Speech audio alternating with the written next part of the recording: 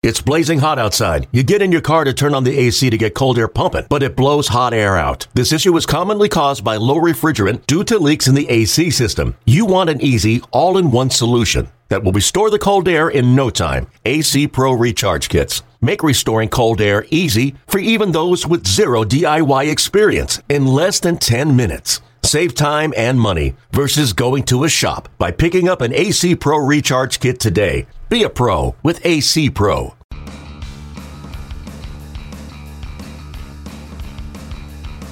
You're listening to the MLB Pipeline Podcast with your host, Ed Randall. Hi, everybody. I'm Ed Randall, and welcome to the MLB.com Pipeline Podcast. I'm joined by our draft and minor league expert, Jim Callis. Saturday night was one of the highlights of the current Arizona Fall League season as East played West in the Fall Stars game. Jim, you helped call it on TV, and it was a showcase for the Yankee catcher, Gary Sanchez, who hooked a home run to left field and was a standout on defense.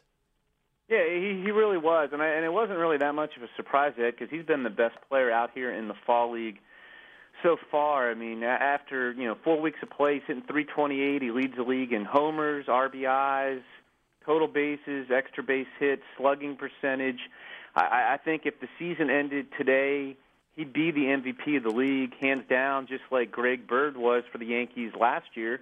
Greg Bird then came up and was hitting home runs for the Yankees down the stretch in 2015, and we can see Sanchez do the same. But he was, I think, the biggest standout, and he was the Bowman star of the game. Not only did he hit the home run, Ed, I think what impressed me, he homered off of Kyle Freeland, a Rockies first-round pick, but he was fooled on the pitch. It was a changeup, and it was up. It wasn't like it was an unbelievable changeup, but he was out on his front foot, and he still had enough strength to drive it over the left field fence. And before that, in the first inning, Christian Arroyo of the Giants tried to steal on him. And, he got a pitch. He got a very good pitch to throw on. I mean, it was a high fastball, but he unloaded. I had a couple guys who had a 1.82-second pop time. Pop time's, mitt to mitt, his mitt to second base. That's well above average. And the throw was right on the bag. I mean, you could not have placed the throw any better. So he really starred both ways. And that's kind of been the story. I mean, this is a guy who got a $3 million bonus out of the Dominican Republic in 2009, and the two tools you're looking for, with catchers that can really stand out are arm strength and power in the bat, and he definitely has both of them. And still needs to clean up the receiving, and I think once he does that, he will work his way into the mix in New York. Even though they have McCann and Murphy there. That home run was so impressive. Like you said, Jim, he was out on his front foot, and he still flicked the bat out and got it over the left field fence onto the berm.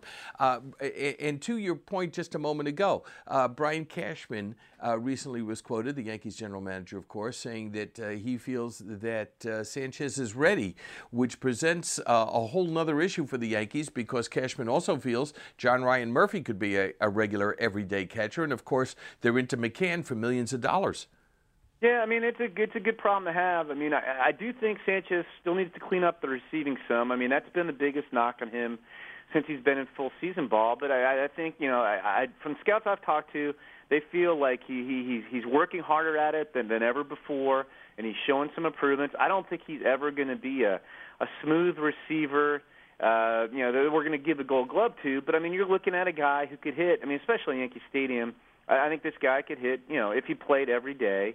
This is a guy who could possibly deliver 20 home runs, and he's got the arm strength. So, even if the Yankees are overloaded with catchers at the moment, certainly baseball is not. So, I mean, and that's one of the great things. And we've talked about this all fall, Ed, when we've been doing these podcasts about the Fall League is, it's a developmental league, and you can come out here and work on various aspects of your game and make some improvements, get ready to the big leagues, and it still floors me that 2,500 Arizona Fall Leaguers have gone on to the big leagues, and roughly 2 out of every 3 players in the league makes the big leagues. But the same, so that's all good, and that's the primary purpose. But you know what else it does too is, you're on display to every organization. Every organization scouts the Arizona Fall League, and even if he is blocked by New York, there's 29 other organizations watching Gary Sanchez just pound the ball and throw well. And this is, as I said, he's been dominating at the plate. I've seen him play 2 or 3 times. I've seen him make strong throws as well. We did a broadcast on MLB Network, a regular season game on Friday, and he made 2 strong throws in that contest as well. And you can't help but be impressed. So, even if he is blocked in New York, there are 29 other organizations saying, hey, hey, this guy's making strides with his receiving and the power and the arm strength are for real. So if he can't play in New York, he'll definitely find someplace to play. I'm interested in this. A few years ago, the Yankees had, again, a very highly touted catcher named Jesus Montero, who eventually they traded to Seattle to get Michael Pineda. But, again, a big kid, a strong kid, and you saw him years ago in the AFL. Compare them. Does Sanchez remind you of him at all? Yeah, well, I mean, that's a great question, Ed, because those guys were compared to each other a lot, especially when they were both coming up through the Yankee system. And I do think if you look at the high-profile guys, the Yankees sign a catcher, as amateurs, whether it's via the draft or via internationally, a lot of the guys, most teams look for the defense first with the catchers or some receiving skills, and the Yankees seem like they look for the power in the bat, and the defense is secondary. And these guys were compared a lot. I think, at one point, I thought Jesus Montero was about as, taking the catching side as good as any hitter, all-around hitter, with power and hitting for average as anybody in the minor leagues, and his career is not unfolded as you hoped. And there were questions about the catching, a lot of the same questions you heard about Sanchez. I do know if you compare these guys at the same stage, both when Sanchez was younger and now, scouts, I think, would tell you that Sanchez had a better chance to catch than Montero did. I think Montero, at the peak of his prospectum, if you will, was probably considered a better hitter than Gary Sanchez. But, like I said, I do think that Sanchez, while you'd still like to see him clean up his receiving, he has made some strides. And I think he's got a chance, whether he's a everyday catcher in the big leagues or more of an offensive guy who maybe is a catcher, DH, first base, okay, that remains to be seen. And I think that's really up to the taste of the club. Some teams, that want to really prioritize defense behind the plate, maybe Gary Sanchez isn't going to catch 100 games for you. But at the same time, you look at the Yankees, Ed, Jorge Posada was a very good player for a long time, but I don't think you would ever say that Jorge Posada was a good defender. He was probably a fringy defender, but he was a well above average offensive player for his position. And that's the type of guy that Gary Sanchez can become. And the kind of guy that the Yankees love behind the plate. They'll ride his bat. Jim, talk about the other standouts you saw the other night. Phillip Ervin, the Cincinnati Reds had a terrific night. And the fascinating story of Jurickson Profar trying to get back to the major leagues after having played, I believe it was 85 games a couple of years ago up there. Yeah, besides Sanchez, there were a lot of hitters on display. And the hitters are usually more of a standout in the fall league in general, because you aren't going to send a top pitcher here unless he's had an injury that was serious enough to shut him down, but not so serious that he needed surgery or you're overly cautious with it. So usually the better prospects out here are the pitchers. But you mentioned those guys. Phillip Ervin's a guy I've liked a lot, Ed, since he was a first-round pick in 2013. He had a great pro debut. I thought this guy had a chance to be a star, and he's really struggled the last 2 years, at least in terms of hitting for average. But Saturday night, I was very impressed. He had 3 good at-bats. He struck out in the last at-bat, fighting off pitches, worked the count, but it was still a good at-bat, even though it ended in a strikeout, or at least he looked good during the at-bat. His first 2 times up, singled off a 96-mile-an-hour fastball, singled off an 87-mile-an-hour slider, ran the bases aggressively, stole a base. I still think he has a chance for average or better tools across the board. Jurickson Profar, who we said several times during the broadcast, he was baseball's top prospect entering 2013, broke in with the Rangers that year, and really hasn't played much at all. Missed all of 2014 after tearing a muscle in his right shoulder. Played 12 games at the end of the minor league season this year, and he's out here in the Arizona Fall League to get some at-bats and tune it up. And he's not playing in the field, but he singled twice and walked twice and ran the bases aggressively. He's maybe a half step slower than he was in his prime, and I'm sure as he gets back in better game shape, he'll get that step back. But, if you watched him at the plate, Ed, he did not look anything different than the Jurickson Profar we thought was baseball's best prospect. Now, that said, part of the reason he was baseball's best prospect is he was a guy who could play a very good shortstop and second base, and, the shoulder, we'll have to see on that. And one other hitter I'll throw out there, there were a bunch of them, but Austin Meadows looked really good too. The former 9th overall pick in the 2013 draft, the Pirates outfielder. I think a couple guys have gone home. I think he's the highest ranked prospect at number 22 on on the MLB Pipeline Top 100. I think he's highest ranked prospect in the league right now. But he had a 7-pitch at bat against Adam Ravenel from the Tigers, who throws hard, and it ended with him taking a 96-mile-an-hour fastball, hit a moonshot that got over the right field fence.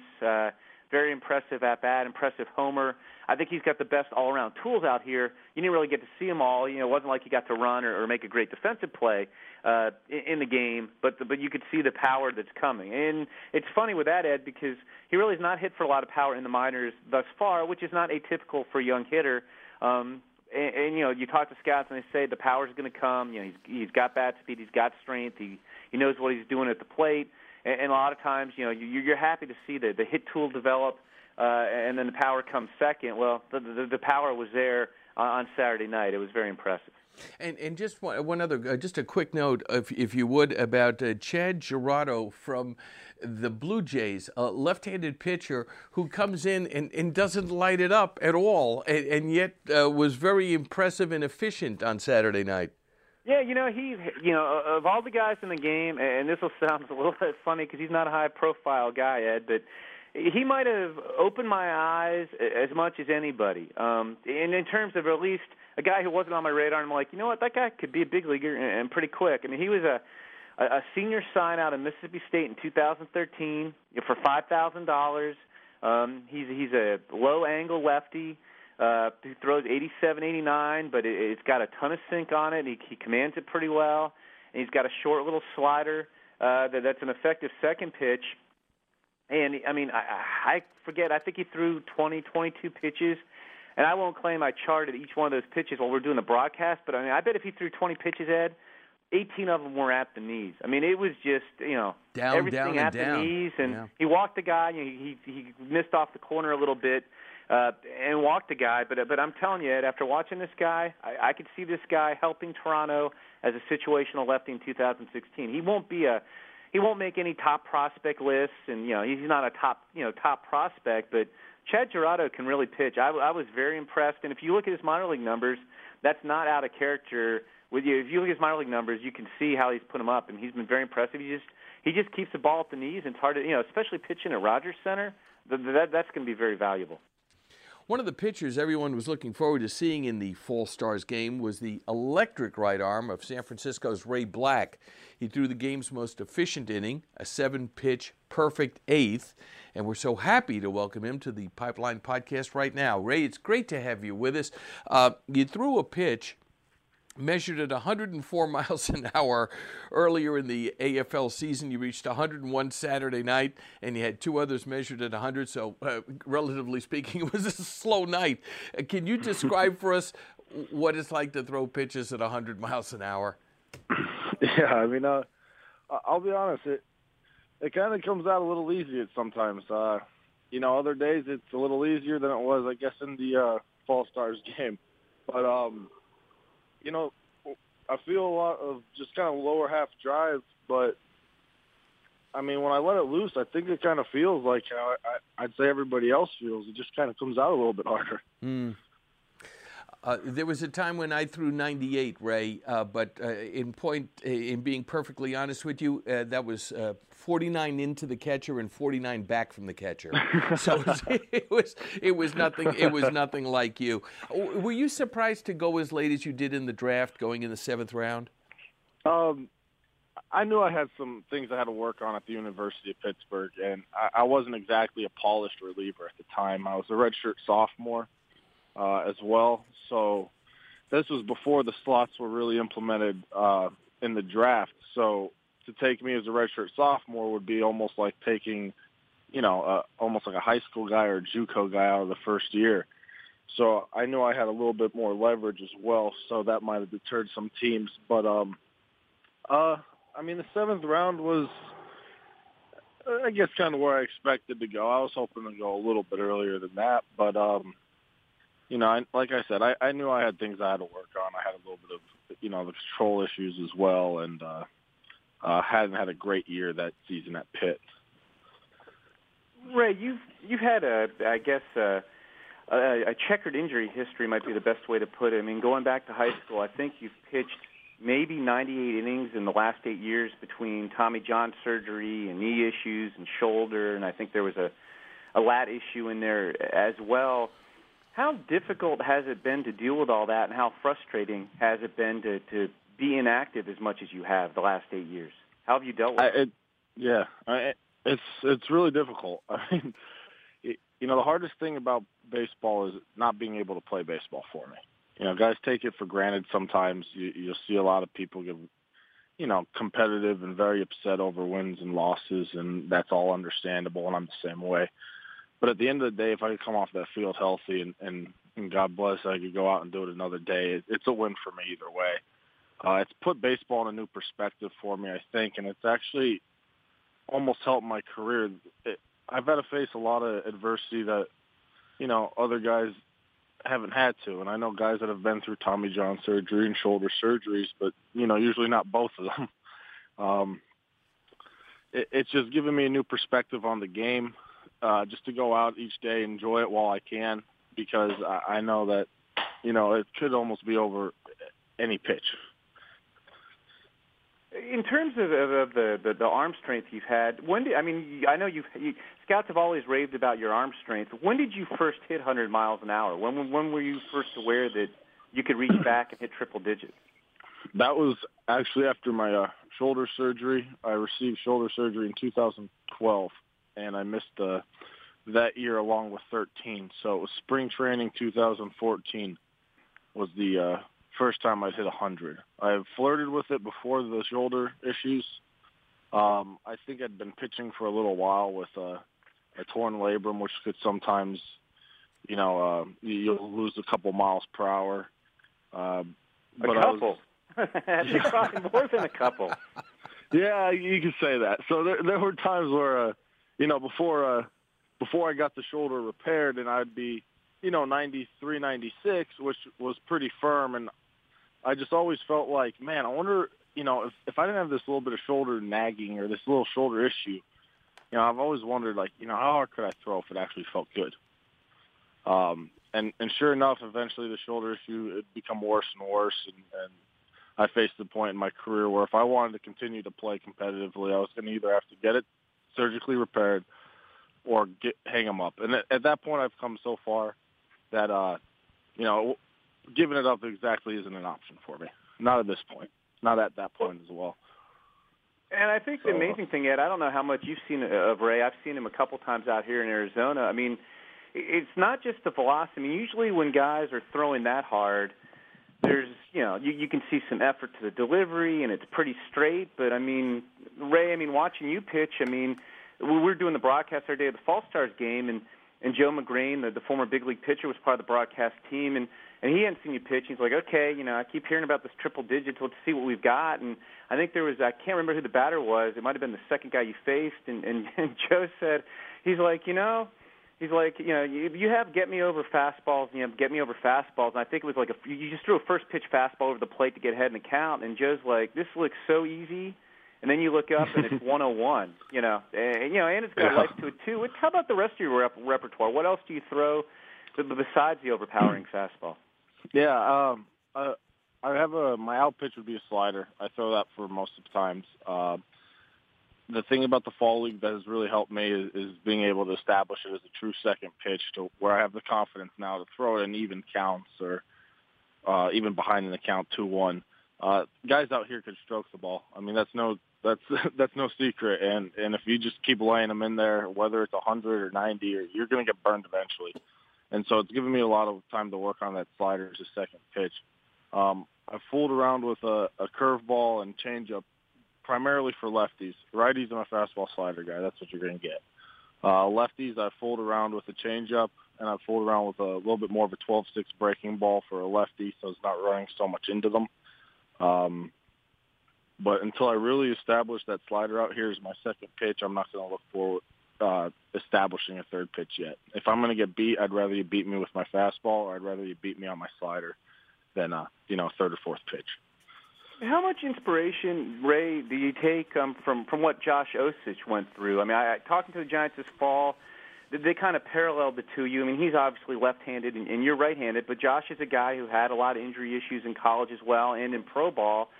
And, they got him, healthy and ramped up this year, and he made the big leagues in midseason and was very effective out of the bullpen for the Giants. I mean, have you followed what he's been through? I mean, were you guys ever teammates in the minors? Does it help to see a guy who's gone through a similar story to you, maybe not quite as many injuries, and see the happy ending there? Yeah, I know Josh. We were drafted the same year in 2011, and but like you said, there's a lot of parallels there between us. I always root for my teammates, and I always cheer for guys who've been through the ringer with injuries, because I know just how difficult it is. And I know Josh at one point had thought about, if it was worth it to him as well. And I've been through that, and I think almost every guy who's had a major arm issue has been through that point of asking, man, is this worth it anymore?